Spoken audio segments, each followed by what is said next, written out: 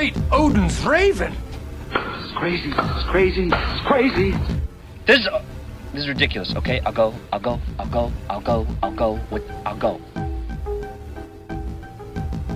Hello and welcome to the FilmPulse.net podcast. This is episode number 56. My name is Adam. Today I'm joined by Kevin. How are you, Kevin? I'm doing all right. Doing all right. This week we have a bunch of big interviews lined up. 3, to be exact. Just interview after interview. Yep. First up, we'll be having a chat with rock star DJ Josh LaCash on his new film, Rebel, Rebel, Rebel. It's a terrible name for a film. Good film, but terrible name for a film. Then we'll be talking to director Jeffrey Schwartz on his upcoming documentary, I Am Divine, which will be having its world premiere at South by Southwest next week. And then finally, we'll be having a conversation with director Vincenzo Natali on his new film, Haunter, which will also be premiering at South by Southwest. If that wasn't enough for a show, we'll also be talking about some of what we've been watching. We'll be going over this week's movie predictions, and finally, we'll be looking at this week's DVD and Blu-ray releases. First, I'm going to switch it up this week. Let's just jump right into these interviews. All right. I'm down for that. First, we talked to DJ Josh LaCash, but I think he doesn't have the DJ. I think he just does Josh LaCash. Very interesting guy. Talked about his new movie, Rebel, Rebel, Rebel. Let's give that a listen. Well, let's get started. Why don't you tell the listeners, who is Josh LaCash?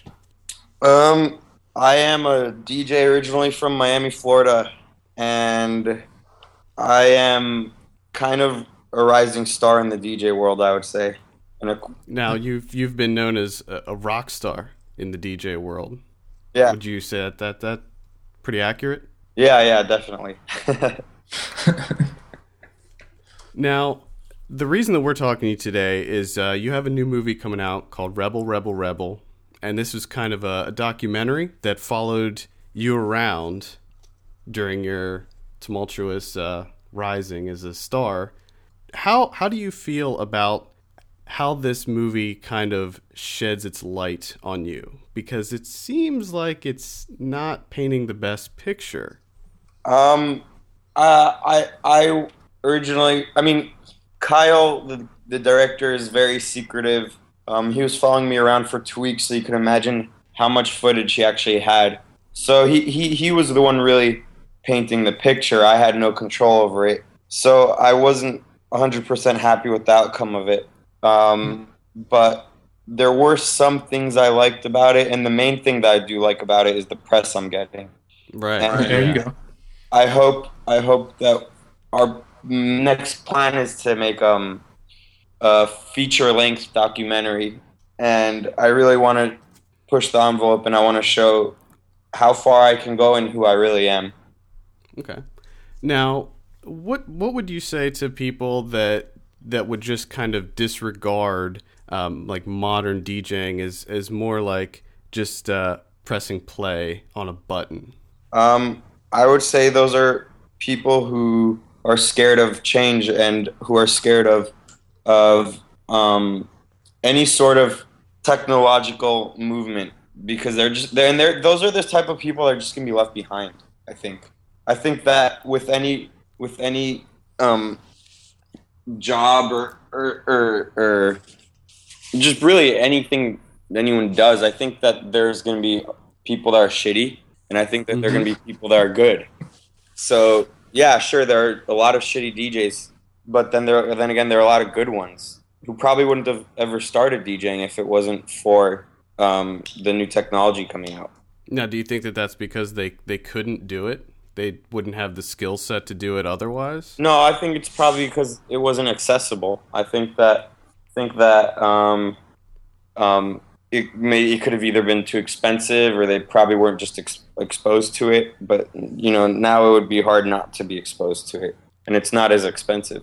Now, one thing that I do want to credit you for is you use Serato, right? You use two 1200s and Serato. Yeah, and that's more than what some people are doing nowadays. So I do want to credit you for that. Yeah, thank you. There are people who use iPhones, and that they don't even DJ. They just connect their iPhone to the mixer and then press next for whatever song they want.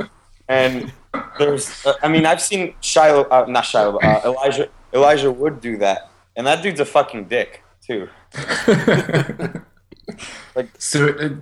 I would say like the equivalent of like crate digging is just searching through iTunes, or how's that work for these new style DJs? Oh, with their iPhones, iPods. I honestly I don't know. They really plug in through the headphone jack. They can do what anyone does. They can like what anyone does when they connect their iPhone to their car or to whatever. They just press next. I think it's that's not really DJing, but they stand up there with the headphones and they look like they're DJing. So, for someone like him, Elijah Wood, who's an actor and who I guess practices his lines and puts so much work into acting, and then to not do anything, not put any effort in DJing, I find that offensive. Okay. I didn't even know that Elijah Wood was into DJing. I just hate Elijah Wood, but yeah, there's a lot of there's a lot of those people. Yeah. Yeah. I think I like to call them laptop DJs. Now I used to DJ myself a little bit, and we use Serato as well. So I think that is the best way to go. Especially you don't want to carry around a crate of like 50 records with you, Right, or a ton of CDs, or yeah. It's a progression of technology. You should embrace it. Right. Yeah, you should just embrace the progression of technology. I want to talk about what I like to call the Katy Perry debacle. Oh yeah. Now this was all caught on camera, and it's in your documentary. Have you recovered from that? It seemed like by the end of the film you've already recovered, but yeah, there are ups and downs with any gig. You mean when I had to make an announcement? It just seemed like that it was kind of a struggle. I'm a DJ. I'm not an announcer. I don't hype up the crowd with my voice. They asked me to make an announcement about their eyelashes. They asked me to do that in the last second. How am I supposed to do that? I don't know. Yeah, it's also those gigs are really tough. Those crowds are tough because you'd think that's easy and you just play top 40 and that's it. But I personally don't like doing that, so I'm gonna probably throw in some of the stuff I like, and then maybe I'm gonna throw in something with curse words, and then I'm gonna have parents yell at me, which happened. So there's a lot of my attention span is. My attention is just going a million different places in that kind of gig, and so then when you ask me to make an announcement in the last second, and also I might be drunk, it's not a good idea. Now, what kind of music do you like, or what kind of music do you like to spin? My favorite gigs are like there was this party that we were doing. I was doing for a whole year, and we're gonna bring it back in April, I think, in downtown LA. It's called Lil Death, Lil Death. And in that party, I really got to do whatever I wanted, and I really like, dark electronic synth music, and that's like where I could really, really, really do what I want. And those are the types of parties I really like to do. The personal appearance events for celebrities and all that, those are great for money, but not for creativity, not to really, really do what you like. Now, for those that... Like, I have a friend that is a professional DJ out of Orlando, and what would be your best advice in grabbing some of these, like, big celebrity gigs? Like, how do they pick you? Move out of Orlando. Seriously, at least move down to Miami. I've mostly focused my attention on Miami. That's where I started, and I was there for like 4 or 5 years DJing, and then I decided to move out to LA because I was getting those celebrity gigs, and I'm getting more of them in LA than I was in Miami. But Miami was like the jump off for me. You get you start getting noticed by like the local magazines there, and I guarantee you the local magazine in Miami, which is like Ocean Drive or the New Times, Miami New Times, I guarantee you that will get you more attention than anything in Orlando does. So what's next? Like, what kind of gigs you have lined up? I want to start playing festivals. I mean, and the way you do that is to start making music, and I've been starting to write music. So hopefully that will take off. But I want to play festivals, and my buddy over here, he's a DJ. His name's Chris Holmes. He's DJ'd. He's opened for Paul McCartney, and I feel like if he could do it, I could do it. And I would love to open for like a legend like that, maybe David Bowie or something. He's having a new album out. I mean, the sky's the limit. There's so much I could do, and I'm not even just focused on just one thing. I mean, if I get to open for a giant legend rock star like David Bowie, I'll do that, and then still try to make music and still try to go to festivals and stuff like that. Now, getting back to the movie, I read that you have a vendetta with South by Southwest. Oh yeah, thanks for bringing that up.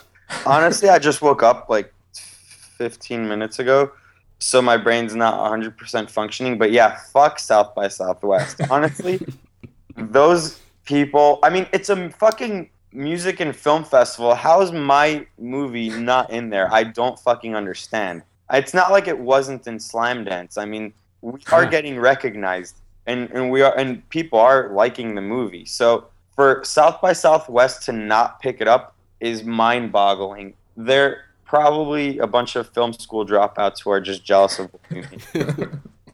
Yeah, I mean, this film does seem perfectly suited for South by Southwest. I agree. I was surprised that it wasn't involved. Yeah, we're still going out there because there's a smaller film festival going on at the same time, and they're going to screen my movie. So I love that. Yeah, so I'm still going out there, and I'm going to really, really, really just talk about South by Southwest. I will forever, even if I do like a giant movie or I become a giant DJ or whatever I do in the future, if they invite me, there's no fucking way I'm going. And there's no fucking way I'm doing anything ever in my life for South by Southwest. Oh, that's great. I love people that have vendettas. I love it. Vendettas are always great for whatever reason. So you'll be in Texas. When is the film screening there? On March 10th at 5:30 p.m. at the RX FM Film Festival. Okay, cool. So if you're in Texas and you're getting overwhelmed with South by, definitely check that out. The movie's Rebel, Rebel, Rebel. And where can people find more of your work online? SoundCloud / Josh LaCash. And yeah, SoundCloud is probably the best, and I'm sure there's some clips of the film on YouTube, so just type in Josh LaCash on YouTube. And, yeah, I think there is a bunch of stuff. You're on Twitter too, right? I am on Twitter. Everything I have is Josh LaCash. So I made it easy for everyone, I guess, and for myself. All right, well, thank you very much, Josh, for taking some time out of your busy schedule to talk with us, and maybe we can meet up in South by. Oh, yeah, definitely. That'd be great. All right, man, thanks a lot. Yeah, thanks. Thanks again, Josh, for taking some time to give us a chat, and we'll hopefully be seeing you again in Austin, even though you're not a big fan of the South by Southwest. No, not at all. Let's get into our next conversation with director Jeffrey Schwartz. He made a little documentary about Divine, and an it was amazing. documentary. Yeah. It was great. So this is having its world premiere at South by. We were able to have a quick chat with Mr. Schwartz, so let's go ahead and give that a listen. Let's talk about maybe your introduction into film, because I did a little research, looked you up on the old IMDb, and it looks like you're kind of like a producer extraordinaire. You have 301 titles. Yeah, well, a lot of what I do for a living, I guess my day job, is producing added value, DVD extras, and EPKs, electronic press kits for the studios. So I've spent the last, more than a decade working for the studios. I have a company called Automat Pictures, and that's what we do.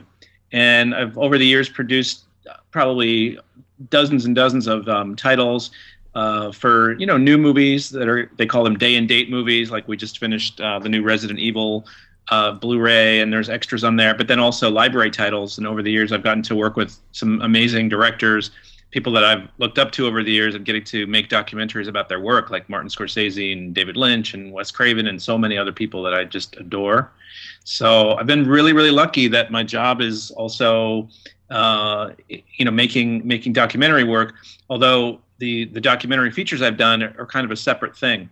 Even though I'd made, hundreds of these featurettes, it wasn't until I made my first feature that I was sort of considered a director, considered a filmmaker. So the first feature was called Spine Tingler, the William Castle story, that came out premiered at the AFI Fest in 2007, and then was subsequently released on DVD, and it just aired on Turner Classic Movies, and it just came out on iTunes. So these movies, even though it's like 5 years old, it still has a life in it. Actually, I just watched it last night from iTunes. Oh, that's great. Yeah. So, were you a big William Castle fan? What brought you to make a movie like that? Well, I was introduced to William Castle actually through John Waters, because when I was in high school, he had a book called Crackpot, and there was an essay in there about his love of William Castle. And I didn't really know William Castle. I guess I had heard of the movies because I was a big monster movie fan, but when I read John Waters' essay about William Castle, I just fell in love with William Castle, because I just fell in love with his personality and his audacity and his humor. And then I started developing that as a documentary when I first moved to Los Angeles in the mid '90s. I actually had pitched it to Sony, who owned a lot of the William Castle movies. I was a little bit naive at the time. I didn't realize that major studios don't really bankroll independent documentary films. But the guy who I pitched it to was just hired to run the DVD division at Sony, and this was a brand new format. And so through meeting him, through pitching the William Castle movie at Sony, I met the guy running the DVD division, and then he ended up hiring me to start producing DVD extras. So that's kind of how the whole William Castle led me to this whole business of producing content. Oh, okay. Yeah. Okay. That's very interesting. So John Waters was in Spine Tingler, and he's now in I Am Divine, the new movie that we're going to be talking about. Have you developed some sort of friendship with John Waters? Well, I hope that we're friends. I mean, I feel like he knows me and he knows my work. And, after Spine Tingler, I worked with him again in another piece I did for Stars called In the Gutter, which was about the rise of the Gross Out movie. And also worked with him on the DVD for the Hairspray remake. And that was a New Line project, and I did all the extras for the remake, and part of the extras was a piece about the original Hairspray, actually even going further back, talking about the original Buddy Dean show that John, and Divine too, used to watch, and that inspired the story of Hairspray. So, but part of the documentary about the original Hairspray, of course, was talking about Divine, and that's kind of where the idea started, when I realized that there hadn't really been a proper feature documentary about Divine's life. And I had pitched the idea to John. It was probably around the time Spine Tingler came out. It was in 07, 08. And he was a little hesitant at first because he's very close to the story, of course, and he wanted to make sure that it was done right. But having seen my work and having even been in one of my films, he ended up giving me his blessing and saying, I trust that you're going to make a great movie. And then he ended up talking to all the people that I wanted to interview and telling them that they should do it. So I think without John's early support, I mean, if he had said, like, no, I don't want you to do it, I would not have embarked on this. I wouldn't want to do anything that didn't have his blessing. But luckily, he did give us his blessing, and then that just opened up so many doors for us. And then he ended up allowing us to use clips from his films and in our documentary, and he's been just incredible. He gave us a great interview, and I'm he's probably the one person, living director that's had like the most influence on me and has sort of steered me in a direction over the years. He's fantastic, fantastic guy. Yeah, Kevin and I are both huge John Waters fans. Love John Waters. Both of us went to go see him speak on different occasions, and he's just such an amazing person. Just so interesting. And he's hilarious, and you said, he is. Going to see him speak, this is not a new thing for him. He used to do that with Divine. They would do tours, and they would basically do sort of a stand-up act, And so John's been doing this a long, long time, and he loves doing it. He travels around the country, he travels around the world doing this one-man show now, and he's had huge success with it. He has a whole brand new audience that knows him through this rather than from growing up with the movies. It's so interesting. Yeah, my wife is actually a huge fan of John Waters, but she's never seen a John Waters film.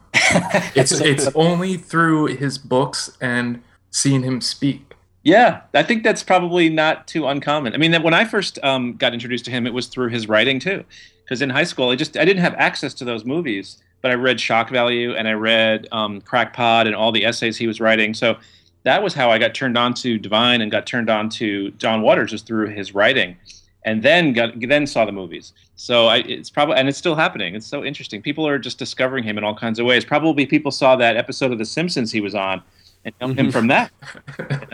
He's also in the that Lonely Island video, the creep video. Oh yeah, he's in that, and he's in Bride of Chucky. He pops up all over the place. It's he's great, and he's a real ham too. I love seeing him in movies. Oh yeah, he's just great.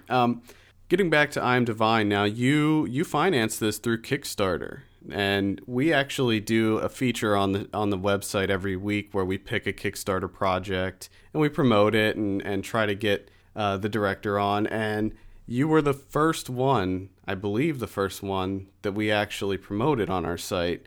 As soon as I saw it pop up, I was like, yes, I need to see that movie. That's good. Well, I felt this was the first time that I had really aggressively used social media and Kickstarter to help to finance one of my projects. And my producer, Lottie Ferris Knowles, and I spent about a year developing the community before we hit them up for cash. We cultivated thousands of people on our Facebook page and interfaced with them every day, and would send crazy links to stories that had happened, and links to that directly related to John Waters and Divine, but also just crazy things that happened in Florida, strange criminals or filth of all kinds, and so we just started having a lot of fun with it, and started to get people excited and interested in the project that we were doing. So by the time that we actually were ready to launch our campaign, we had probably over 10,000 fans on there. And it's a lot of work doing a Kickstarter campaign. I don't think people realize, because you have to, once you launch it, you have to really water that garden every single day and offer incentives that are very appealing to people. So we kind of split up our levels. There's like, can I curse on this show? Yes. There's the shit kicker level. There's the maniac level. There's the chubby chaser level. There's the Jezebel level. And they were all different levels. And for a bare minimum of $10, you could get your name in the credits, which was very appealing to a lot of people, especially in this economy. And all the way up to some major donors. And we're lucky enough that one of our producers is Lance Robertson, aka DJ Lance Rock from Yo Gabba Gabba, who is a huge Divine fan, and not a lot of people know about the real Lance Robertson. They know who DJ Lance Rock is from that show, but Lance is, he's a former punk rocker and a musician and a cult movie fanatic. So, a lot of people stepped up to the plate to help us, and I think there's 2,225 donors, I think, to this movie, and we certainly could not have done it without all those fans. Yeah. So. Let's talk about the documentary itself. Now, we got a chance to check this out, and first of all, let me say I loved it. Huge fan. I didn't know a whole lot about Divine, and I think that's really the draw of this documentary, is that people know Divine the character, but not many people know Divine as the person. That's true. I mean, I learned a lot about Divine too. I think also if you're a Divine fan, you might only know him from the John Waters films, but you don't know how that character developed, where it came from, it's an origin story, I guess you could call it. And there's also Divine's theatrical career, there's his music career, there's his disco career, and then just also his personality, that he was so different from the characters that were in the movies, and he was so different than his sort of public persona was. He was a very soft-spoken, gentle, introspective, shy, almost withdrawn as Glenn, loving, full of love in his heart. But as Divine, it was completely different. As soon as he put on the wig and the heels and the dress, Tab Hunter said he had like sparks coming out of his ass. So I just love it. It's such a. I think a lot of people who do drag do that for that reason, that they can channel something that they're really not able to do in their normal everyday life into the character, and that's certainly what Divine did with that character. Yeah, absolutely. There was so much I learned about Divine. Like, first of all, I was taken aback when I found out how different Divine was on screen and off screen. I thought that was just so interesting, because when you see the movies, it's just like, how can this person not be insane in real life? That's true, and it caused him a lot of trouble in his personal life, because people were a little bit scared of him, because they thought, well, John Waters must have just found this person in some insane asylum somewhere and put him in movies. But actually, he was a skilled actor, So people took him for granted. I think they didn't really see that there was an actor behind those roles, and that there was a lot of thought put into that and a lot of skill. I mean, he's not Divine in all those movies. He's Francine Fishpaw, or he's Dawn Davenport. He's or Edna Turnblad. I mean, they're all completely different characters. They all have Divine in common, but he brought different aspects of his own personality to those roles, and he really craved respect as an actor, and he wanted to do more roles out of drag as himself. He even at one point he had a manager when he moved to L.A. and they considered sending him out on readings as Glenn Milstead, but they quickly decided that wasn't going to be a good idea, because he was Divine and everyone knew him as Divine. But he really wanted to do male roles, and it started to happen for him in the mid '80s, and especially after Hairspray. He started there was a lot of interest in Divine as out of drag. And he was going to be on Married with Children, right? Yeah, after Hairspray, the irony, and I'm not giving anything away, because I think most people know that he passed away right after Hairspray came out, and he was offered a role on Married with Children as Peg Bundy's uncle, out of drag, as a man, and he was so thrilled about that, because he really had made it. I mean, this thing started off, he didn't realize that he could even have an acting career or be a movie star when he was this overweight sissy kid growing up in Baltimore that wanted to be a movie star. How likely was that to happen? And then for him to have made this journey and be accepted in a mainstream way and to get a role on a top hit sitcom was really a dream come true for him. And he flew to L.A. to shoot the episode, and he just went to bed the night before the filming, and he didn't wake up. And who knows what would have happened to him had he lived and had his career gone on. It might be Divine's Drag Race instead of RuPaul's Drag Race. Who knows? Yeah, I could see that, definitely. And it's really a tragedy, because it seemed like his career was on such an upward trajectory by that point. Like, he was just getting so much stuff, and he had so much momentum. It is a tragedy, but on the other hand, I mean, there's no doubt that it was a tragedy, and it's not a happy ending. But in the other sense, it is a happy ending, because he just went to bed one night and didn't wake up, and he was the happiest he had ever been in his life. So of course it's a tragedy, and of course we would love to have seen what could have happened next. But I don't know, that might be not the worst way in the world to go out, to just like go to bed with a smile on your face, And also, John Waters told me this too. He's like, I didn't know that you'd be able to give this thing a happy ending, because it's so depressing what happened, and it was so sad for John and all of Divine's close friends that they lost him. But in a way, Divine, we lost him, but he's ours for the ages. He's always going to be around through those movies, and now through this documentary, a whole new generation is going to get to know him. And I feel like he's such an inspiration for anyone who's ever felt like an outsider or a freak. You don't have to be have grown up gay to identify with Divine. Anyone who feels like a freak for whatever reason it is, can identify with Divine. And so he's certainly a role model for misfit youth, I would say, and anyone who feels like that they're just on the outside looking in. Divine really proves that you can turn all that around. And it's interesting that it's sort of in the zeitgeist now with the It Gets Better campaign and all this talk about bullying. I mean, Divine was a victim of bullying when he was in high school, vicious bullying. And every single day was torture for him going to high school. And it wasn't until he found a way to channel that rage into the Divine character that I think he really came into himself. And he also, met John and met all these other people who loved him and accepted him. All the other freaks growing up in Baltimore, the Dreamland crew. It wasn't until that happened that he really came into himself and found something that he loved to do, and that took him on this incredible journey. The film got into South by Southwest. It's going to be is it premiering there? Yeah. Or did you have some premieres other places? No, it's our world premiere. World premiere. Yeah. Okay. So how does that feel to get your film into South by, having its world premiere there? Oh my God, it's unbelievable that. Well, first of all, it's unbelievable that the movie's done.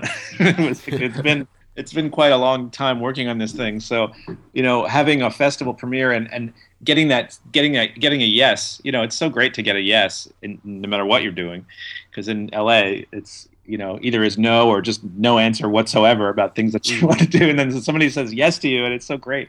So, and especially South by, because it's such a party. I've never been to South by, but everyone I know who's been just loves it, and everyone's saying that festival and this film are a great match. And I know the audiences are really super enthusiastic, and the whole city just turns into a big party, and people are there to see movies, and listen to music, and so I feel like I'm really. It's less than a week away, and I'm really, really, really excited. And we just finished the movie like last week, so it's hard to believe it, and I think that the fact that a week from today we'll have had our world premiere, and then we'll be on to other film festivals after that is just hard to believe. I'm super excited about it.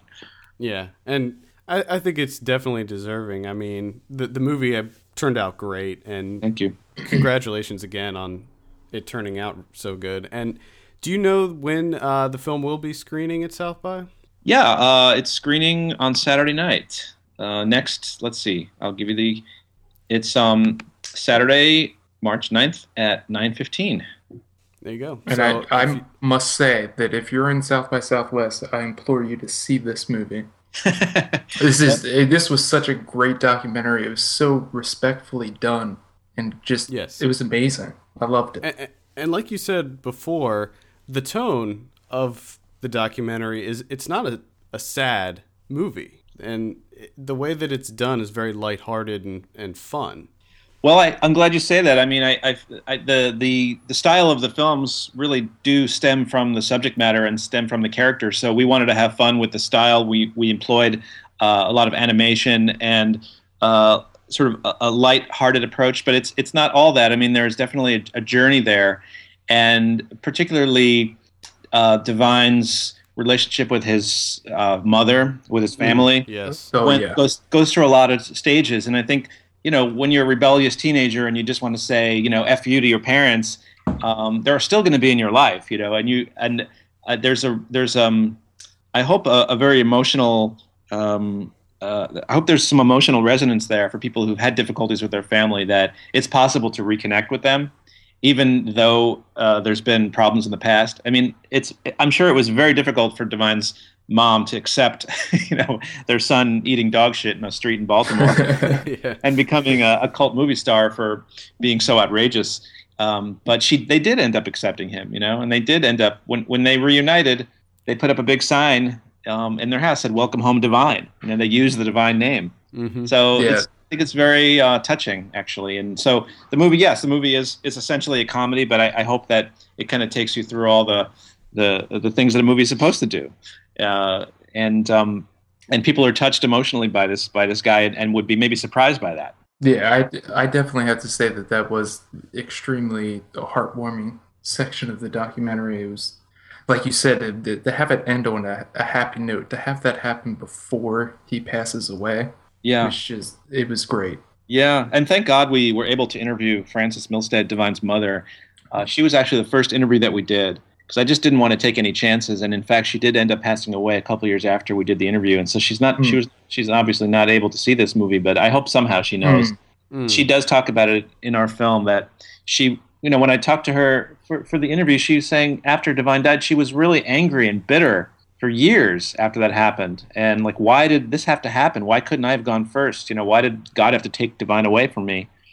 But then she realized that even though she lost him, the world has him now, Yeah. And she used to get letters from young people all the time saying how much Divine meant to them and how it helped them in their own journey. Divine's journey inspired them, and that he was okay with who he was, and that meant they could be okay with who they were too. So I think that at the end of her life, she knew that, and she was so beloved too. I mean, she lived in Florida, and she was grand marshal of pride parades, gay pride parades, and she had all these gay guys just attend to her every need, and she lost Divine, but she gained this whole community of 40-something-year-old gay guys that got to know some of them, and I think it's just so wonderful. And she was very supportive of this movie. I wish she could have gotten a chance to see it though. Yeah. Okay, well, thank you so much for taking some time to chat with us. The film's having its world premiere at South by Southwest. It's called I Am Divine. Do you have any plans for other festivals, distribution deals, that type of thing in the works? We our international premiere is going to be at the London Lesbian and Gay Film Festival. That's run by the BFI. That's right after South by, and then Cleveland's been announced, and there's a whole slate of other ones that haven't been officially announced yet, so I can't talk about it. But I hope almost every city in America will get to see this movie. And then as far as distribution, we'll see what happens after South by. I'm hoping that we can attract a distributor and get it to as wide an audience as possible. Well, I certainly hope so too. Yes, Jeffrey, thank you so much for taking some time to talk with us. Sure, thanks guys, I really appreciate it. Thanks again, Jeffrey, and be sure to check out I Am Divine if you're going to be at South by Southwest. And as he said, there's going to be plenty more screenings of that are going to be starting, he said, with Cleveland, right? I think so. Yeah. I don't know. All I know is this documentary is amazing, and you need to see it. Yes. And simply put. Yes, and with discussing a character that is an exercise in bad taste, this documentary is done so tastefully. It's very respectful to Divine and Gled as a whole. Absolutely. It's amazing. For our final interview today, we had a chat with director Vincenzo Natali on his new film Haunter, which is going to be premiering at South by Southwest. So let's just go ahead and kick that off. Let's do it. So let's start from the beginning. Let's talk about your early career. What got you into film to start? Well, it's hard to say. I mean, my first memory of seeing a movie was the Golden Voyage of Sinbad, an old Ray Harryhausen film. So I had always loved movies from a very young age. I was probably 4 years old when I saw that. But actually, my first love was comic books. And my great desire was to be a comic book artist. And somewhere around the age of 8, I saw Star Wars, and then that kind of tipped the balance, or tipped the scale a bit. And I really became interested in visual effects and makeup effects, that kind of thing. And then I grew up with a Super 8 camera. I had a friend who actually was one of the writers on Cube, and we made films together throughout high school, and that was it. So it's kind of the typical film nerd story. Mm-hmm. Now, I will say, since you mentioned Cube, I love Cube. I was such a huge fan of this. I think Kevin and I saw this when it came out in '97, or when it came out on VHS. I'm pretty sure we probably skipped school to see Cube. Yeah, and we absolutely loved Cube. Oh, thank you. That's really great to hear. Yeah. Now, we weren't real big on the sequels, though. I will admit that. Right. In case you didn't know, I had to do with this. Yeah, I know that. So, was Cube your first feature? That was my first feature film, yeah. And what we're talking about today is Haunter, and that's your newest film. Now, you've done a pretty impressive slate of things in the industry since your first feature. You did Splice, which I'm sure many people know about. That was a kind of really twisted movie, if I do say so. But it was a great science fiction horror film. And now you have Haunter, and that's making it. Is that premiering at South by? Is that having its world premiere there? Yeah. Very few people have actually seen it. Yeah. We tried to get your publicist to send us a screener, and he was not all about that. That's right. You gotta experience it firsthand. That's how that's how we prefer to do it anyway. So we're more than happy. So why don't you tell us a little bit about Haunter? Maybe what it's about, the plot, who's in it. Sure. Well, Haunter is the story of a dead teenager, played by Abigail Breslin, and she is trapped in a kind of purgatory where she has to relive the last day of her life over and over.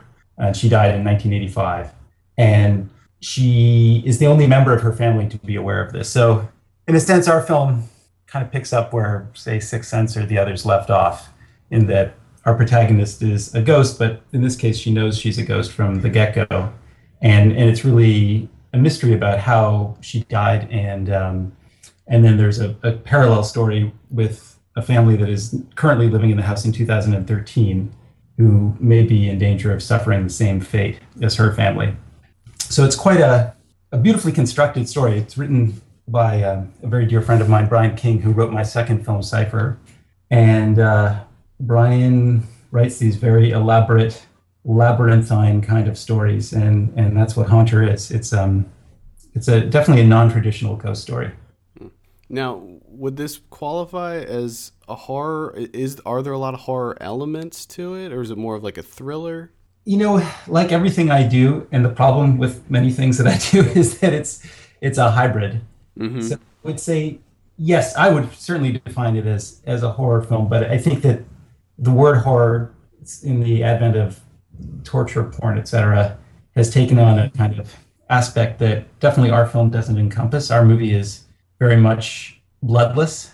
It is, I hope, scary, but it is in the sense a classic ghost story in so much as we rely entirely on atmosphere and suggestion rather than anything gratuitous. And I actually made a vow that I would not have a drop of blood in this movie. This is coming from someone who has no fear about shedding blood on screen. Right. Yeah. I'm excited about that. Yes. That's my type of horror film. Yes. Oh, good. Yes.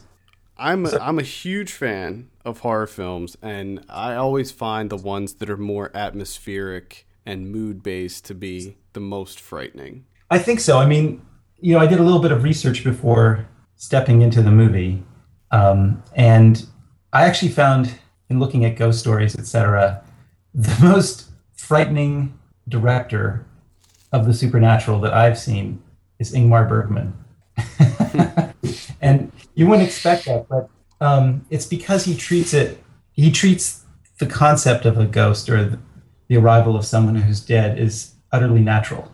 So there's nothing spectral about them. It's not, when the ghost appears, it's just a person. The only difference being that you know that they're dead. And there's something about that that's profoundly unnerving and frightening. And so it's actually the matter of factness of it that is the most disturbing aspect.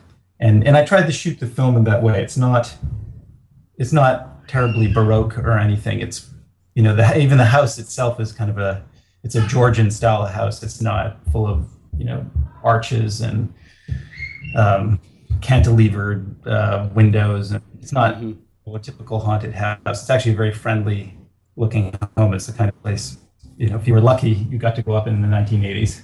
Looking at your filmography, it looks like you kind of stick within like the science fiction, horror genres. Is that something that you really enjoy doing? Do you ever want to break out into other genres, or is this your wheelhouse? Yeah, no, I don't have any desire to leave. I mean, to me, we're living in a science fiction horror film right now, so yep. It's all very true to life and feels very relevant. And no, I grew up. Let me put it this way: my life is very dull, and I would never want to commit it to film. Mm-hmm. I would never do that to another human being. To it. So, what's much more interesting is my fantasy life, I think, and that's what really interests me is putting things on the screen that don't exist or overtly exist in our everyday lives. Okay. So, like we said before, the film is having its world premiere at South by Southwest. Do you know what days that's going to be screening at the festival? I think it's the 9th. I would have to look at a calendar, but it's Saturday night at midnight. Okay, Saturday night at midnight, and it is part of the Midnighters series at South by, where it's all like the great genre films that I'm a big fan of. So definitely have to check that out. And you'll be at the festival as well, I'm assuming. Oh yes, absolutely. And are any of the cast or crew going to be there? I hope Abigail's going to be there. I know she wants to go, but I haven't heard that 100% confirmed. So, and definitely Brian will be there. And Brian by the way, is the creator of this thing. I mean, this is one of those projects one of the rare projects that kind of landed in my lap, and it's entirely Brian's creation. So we're going there as co-creators. Mm-hmm. Well, I think that wraps it up. Thank you so much for taking a few minutes of your time to talk with us. Again, the film's called Haunter. It's premiering at South by Southwest this week. And thank you again for giving us a chat. Thank you, Adam. Thank you, Kevin. It was a pleasure. Thank you again, Vincenzo, for taking some time to give us a chat. Give us that chat. Come on.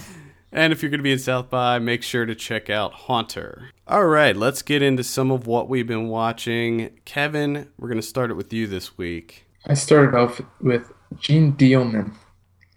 The infamous Jeanne Dielman by Chantal Akerman. This film is, it's like 3+ hours. You've probably heard of neorealism. Yeah, I mean, I'm familiar with this movie. Okay, yeah. This is beyond neorealism. This is like uber realism, just hyper realism. It's ridiculous. Everything plays out in real time. And it's essentially just a woman doing the dishes, making dinner, folding clothes, knitting, everything that everyone finds immensely exciting. This is essentially an experiment. This is not your standard entertainment film. And I found it to be quite good. It's, how there was the movies in the 70s and such that long build up and then the finale would just be insanity, violence, all that stuff. That was essentially how the 70s were. Taxi Driver. Yeah, this film is pretty much 3-hour fuse until you get to any sort of action. But at the same time, it's it can be examined any sort of ways. A lot of people see it as a feminist movie, and I quite liked it. I found myself being drawn into it. And even though that, when it first came out, you could only see it in the theater, you couldn't do anything else, you were in your seat watching the film. Oddly enough, when I was able to watch it, I'm sitting at home watching it on the TV, and a lot of times I found myself doing the dishes while I'm watching the film. So as I'm doing my household chores, I'm like, oh, this is like Jeanne Dielman. So I don't know, obviously Chantal Akerman didn't plan that to happen, but it worked out quite well. If you're a true cinephile, you really love movies, cinema, love movies where you can really read into everything, check it out. If not, if you don't like that, you want entertainment, steer well clear of this movie because you're going to fucking hate it. Sounds like a challenge. It is a challenge, but it's one of those movies that I'm going to be thinking about for years. I mean, I watched it, back on the 25th of February? I'm still thinking about this fucking movie. I'm still reading into it different ways, all sorts of stuff. I enjoyed it. It's not exciting in any way. I mean, there's a thing at the end that sort of catches you off guard, but do you want to wait 3+ hours to get to that point? I don't know. And then I watched Man is Not a Bird. This is Dusan Mekhed. Oh, fuck. Dusan. Yes. And the funny thing is, I've been nailing it all day. Dusan Mekhed. Mekhed. Dusan Mekhed. This is It's being kept in. Oh, Jesus. Fucking Yugoslavia. Dusan Mekhed. Debut feature film. Fucking killed it. This is beautiful black and white movie. his first feature film. He turned out to be a completely radical experimental filmmaker, just making crazy off-the-wall films that pretty much got banned. And he actually had to leave communist Yugoslavia. And this film slightly dips its toes into the experimental realm, but a lot of it is actually pretty straightforward Hollywood fare. But I mean, I was completely surprised that Yugoslavia was creating such great cinema during this time. This is from 1965. This is out on not Criterion, it's out on their like lower level Eclipse series, like his first couple of films or whatever. And the camera work is the absolute highlight of this film. It's amazing. You have the wide angle shots, the overhead shots, but then he has this completely radical, extreme in your face close ups and handhelds.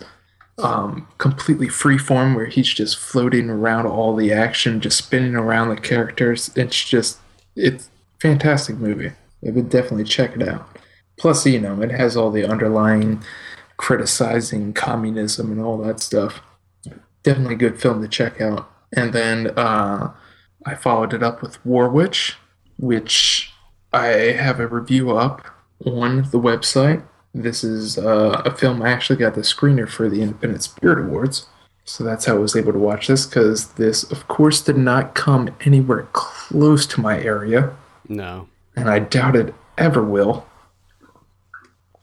And I remember you talking about this a couple months back. Yeah. I can't remember exactly when, but I remember you talking about, the whole, like, witchcraft element of it. Yeah. Sort of catching you off guard. And it caught me off guard, too, even though I knew it was coming.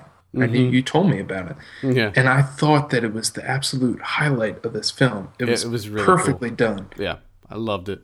It was done in such of like just a nonchalant, matter-of-fact way. Sort of like Beautiful, the Javier Bardem film, where they just sort of popped up. There's no explanation or anything. They're just there. It was very understated how they came into it. And it was like, it didn't detract from the movie. It didn't make the movie feel any less real to me. No, and the way they presented the ghost was awesome. For me, like, I just believed it right away. I was like, okay, yeah, ghost, gotcha. Not going to question it at all. So, I gave this an 8 out of 10 on the site in my review. I thought it was an outstanding film.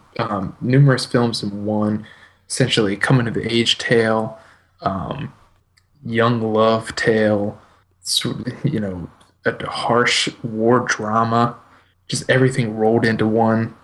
Yes, and this was nominated for the Academy Award for Best Foreign Language Film. Yes, and rightly so.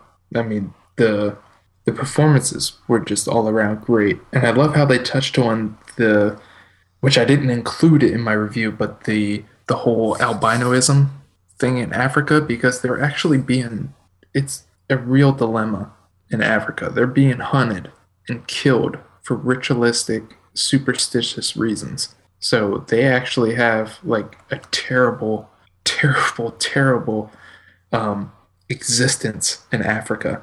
And they lightly touch on it, which was refreshing to see. But I almost wish they went a little bit further. And then, of course, I watched I Am Divine, which, for the sake of the interview, Rebel, Rebel, Rebel for the sake of the interview. But that's essentially it. I did rewatch Moonrise Kingdom.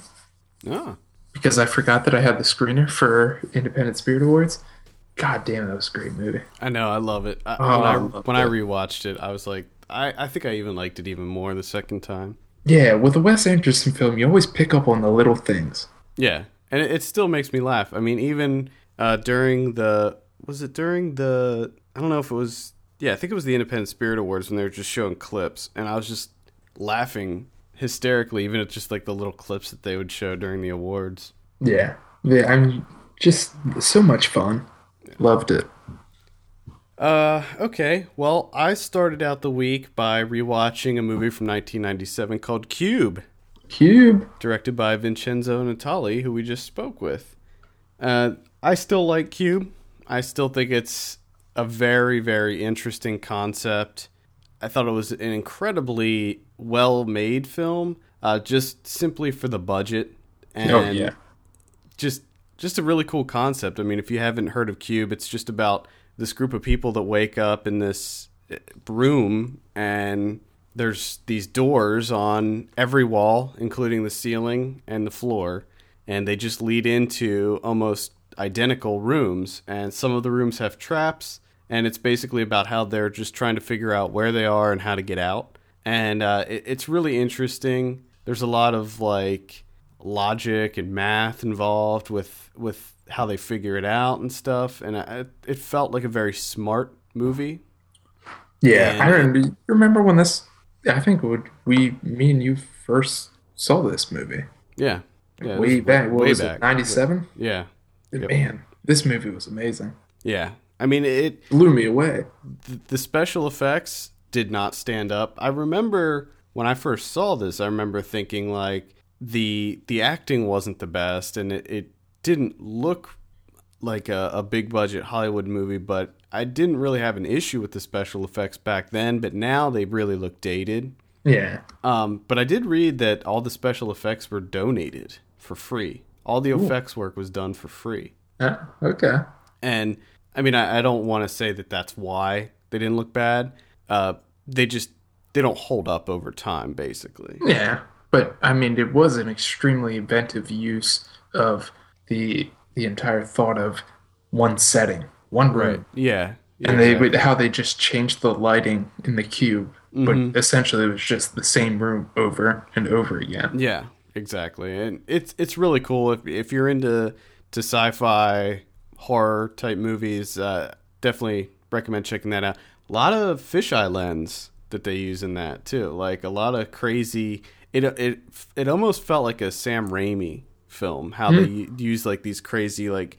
I mean, I don't know if it was a fisheye, but it kind of had that look where they do like these like crazy fast close-ups and stuff where they actually move the camera, and really cool. Yeah, see, when you told me that we were going to be interviewing him, I wanted so badly to revisit Cube, and I just wasn't able to in time. Yeah. I did not revisit Cube 2 Hypercube, though. Cube Zero? You didn't get around to Cube Zero? Well, actually, I have seen both of those. Cube 2 Hypercube is really bad. Cube Zero is actually not too bad. Now, Natali only did the first Right, he only did the first one. Yeah. He nailed that shit and got out. Yeah, he was smart. Then I saw Female Trouble. This is by John Waters. I did this for my Grindhouse weekly feature. I also kind of did it just because I knew we were going to be talking about I'm Divine, and Female Trouble was awesome. Oh, that fucking drunk guy. It was really... The best thing was I don't think I included that in the actual episode, so people were probably really confused right now. Yes, love it. But Female Trouble, great movie, came out in 1974, starring Divine. If you're a fan of John Waters, this is not to be missed. I'm almost ashamed that it took me this long to see this movie, actually. Have you seen Female Trouble? No, I have not. Yeah, so you should definitely check it out. I'm totally ashamed that I haven't seen as many Waters films as I should have. I've seen almost all of them. I haven't seen... I think the only one I haven't seen is... what was it called? Desperate Living, is it? I think that was the one. I think it was called Desperate Living. I also remembered, and I might be wrong. I don't think I am. But wasn't Cecil B. Demented, wasn't Michael Shannon the guy that got stuck in the K-hole? Was it? I think it might have been. I'm going to have to rewatch that movie. But I'm really hoping that he was the guy that got stuck in the K-hole. That was one of the first DVDs I owned, was Cecil B. Demented. I love the thought of Michael Shannon being stuck in a K-hole. I also like that thought. So, Female Trouble, highly recommend it. You can read my thoughts in detail on the site. Then I rewatched Cloudy with a Chance of Meatballs. Oh, okay. I still haven't seen this yet. I rewatched this because the trailer for the new one came out this week, and watching the trailer for the new one, it made me remember how much I really enjoyed the first one. On a rewatch, and I haven't seen this since it was in theaters, I still liked it just as much on a rewatch. I mean, That's good to know. It's hilarious. It's incredibly well made. The animation's awesome. And it's one of those movies where I remember when the trailers first came out, I was like, it looks kind of stupid. I'm not really that into it. But then when I actually saw it, I was like, this is great. I loved it. Yeah, Now- dude, I mean, we were sort of talking about this earlier. There's so many animated films that I haven't seen yet. Now, This is one of them, Paranorman, Wreck-It Ralph. Yeah, you got to I see really all got those. Yeah, I got to get on the top of my shit here. Now, the sequel, it has the whole cast is returning, which is nice. It takes place right after the events of the first one, which is also nice. The only thing that I'm hesitant about is the directors are different. And it's not the same two guys who did the first one. You know, they went on to do 21 Jump Street. And that has me a little concerned. Yeah, these are the guys that did Open Season 3. Right. Yes. I didn't even know there was a third. I didn't either. Wow. So that has me a little concerned. Then I saw Jack the Giant Slayer. This is the new Bryan Singer movie that's currently playing in theaters. You know, I thought I was going to really hate this movie. However, I didn't. I actually thought it was okay. I mean, it's really middle of the road. There's not a lot to talk about here. It's your pretty typical fairy tale type story. The thing that I found refreshing was that it wasn't overly dark. You know, like it wasn't all, because we have like Snow White and the Huntsman and Hansel and Gretel and all these other ones that are like, ooh, it's a dark take. It's a dark take on it. Like this was just adult fairy tales. This was just your standard fun adventure story, and I love adventure stories. And it was entertaining. I mean, it had a great cast. I mean, we had Ewan McGregor and Ian McShane. Really big fan of Ian McShane. I'm a big fan of Eddie Marsan. And a huge fan of Eddie Marsan. He's awesome in it. And the animation, the CG was not very good though. Like that was a problem. But for the most part, it was pretty light. I mean, it's middle of the road, I would say. Gotcha. I think I gave it like a 5 out of 10 on the site. You can read my full review on the site. So maybe a light recommend. It's unbelievable because The Usual Suspects was such an amazing film. Yeah, I mean, Bryan Singer has a pretty good track record. You look well, you know what I mean? You start wondering, was it Bryan Singer or was it Christopher McQuarrie? But even when you look at Christopher McQuarrie, you're like, The Usual Suspects is such an amazing film. I actually am still a big fan of the first 2 X-Men movies that Bryan Singer did, and especially the second X-Men movie. I thought those were actually quite well made, but we'll see. He's going to be doing the new X-Men movie. They're bringing him back, so we'll see how it goes. In X-Men 2 and the Wolverine movie were X-Men 3 and Wolverine were the bad ones. Yeah. But and then I saw a movie called Come Out and Play. This is playing on demand right now. Which means amazing.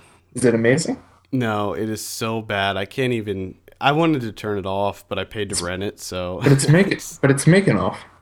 Yeah. It's making off. It is directed by Making Off. It's making off. Are you kidding me? The best thing about this movie was the opening credits and the closing credits. Okay. That's it.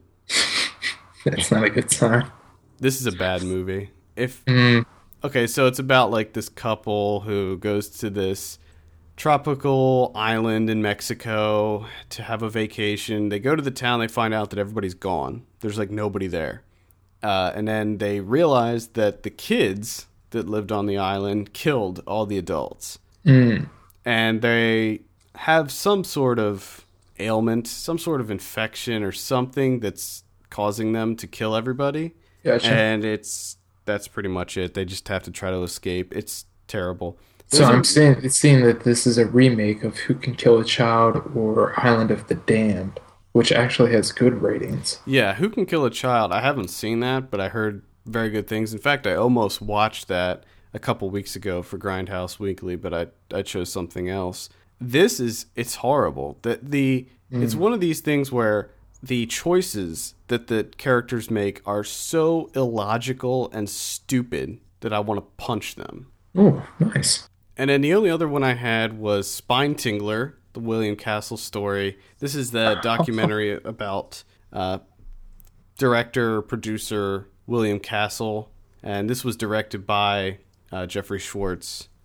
And I really enjoyed this, just like I Am Divine. Very informative documentary about William Castle. A lot I didn't know about William Castle. I'm a fairly big fan of his, just because I do like that style, that B cinema style, and I really wish I was around when his movies were hitting theaters, because he's the guy that came up with all the crazy gimmicks for his movies. Like for the movie Tingler, he would have like little buzzers installed on the theater seats where they would buzz at certain points, and yeah, he did all kinds of crazy gimmicky stuff, and it made me think, like, why don't they do that? Why don't they do that now? Yeah, exactly. You know, you would think, like... You would think that, it's perfectly suited nowadays for interactive film. Yeah, like, you would think that somebody like Eli Roth or somebody would pick up the idea and do something like that. And I mean, maybe it's just that people are more jaded nowadays and they wouldn't, buy into it. But but the thing is, I don't think... There's that entire culture where you can't enjoy yourself. Yeah, and like I don't think that they were buying into it back then either, but they had fun with it, Like, obviously in what was the movie? I can't remember which one of the movies he did, but there was a skeleton that they had like on a wire that they would run across the audience and stuff, and they just did so much cool shit, and I kind of wish that they would bring that back. Like, do something gimmicky and fun, like have nurses have like actual nurses be on site and like taking people's blood pressures and stuff, and like the one he took out an insurance policy on all of the people that saw the movie in case they died of fright and stuff like that. And it was just great. But so that's all I have.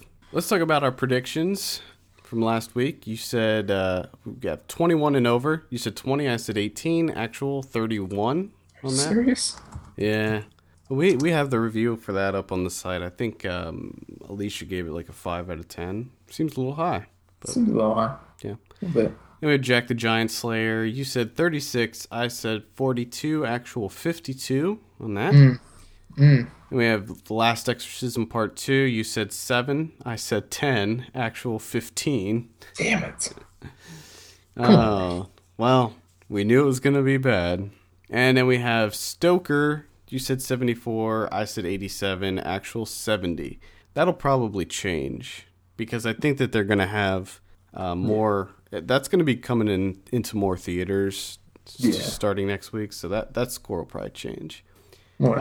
Next week, we really only have 2 wide releases, and that's Oz the Great and Powerful. Ooh. What are you thinking on this? Thinking 58. 58? Okay, I'm going to say 62. Hopefully it'll be good. I don't know. And then we have Dead Man Down. I don't know too much about this, and I don't really know what to think, so I'm going to say 50. I'm going to go with 56. Yeah, I don't know what to think about that one. Limited release, we also have the ABCs of Death and Electric Children, so those might be worth checking out.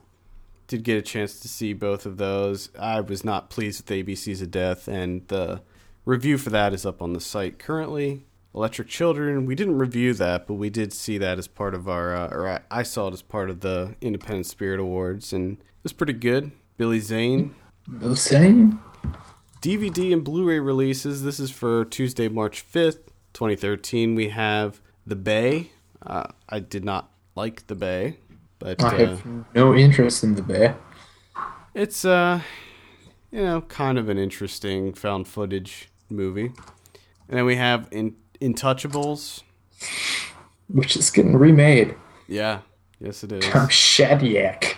Yes. I didn't really have any kind of desire to see this, and I still don't really. I still don't either, even though that has had numerous accolades. Yeah, I mean, just glowing review after glowing review. Yeah, I still just don't have any desire to see that one. And Playing for Keeps, no desire to see that. Red Dawn, no desire. Wreck-It Ralph, I do recommend that if you haven't checked that out. That's I'm excited for that one. It's quite good. I mean, it's not earth-shattering. It's not like on the same level as, some of the better Pixar stuff, but it is still a fun movie. We also have, I wanted to mention this, All Dogs Go to Heaven 1 and 2, new to Blu-ray. Oh, yeah. There you go. I haven't seen those in forever. I know. I think I forgot that they existed. Wow. Do you have any releases coming out? No, I actually have not. Criterion is doing nothing. Nothing? Whoa. This week. Apparently they're taking a break from fucking killing it. Taking a break from killing it. That's right. Well, I think that wraps it up. Yeah. For a lot of interviews. Yeah, a lot of stuff going on here. For all the latest film news and reviews, visit us at filmpulse.net. We want to hear your feedback. Send us an email, feedback@filmpulse.net, or call our voicemail line at 850-391-6071. Also, please take a minute to rate us on iTunes. We appreciate that very much. For filmpulse.net, my name is Adam. I'm Kevin. And we will see you on Wednesday for Ryan Watches a Movie.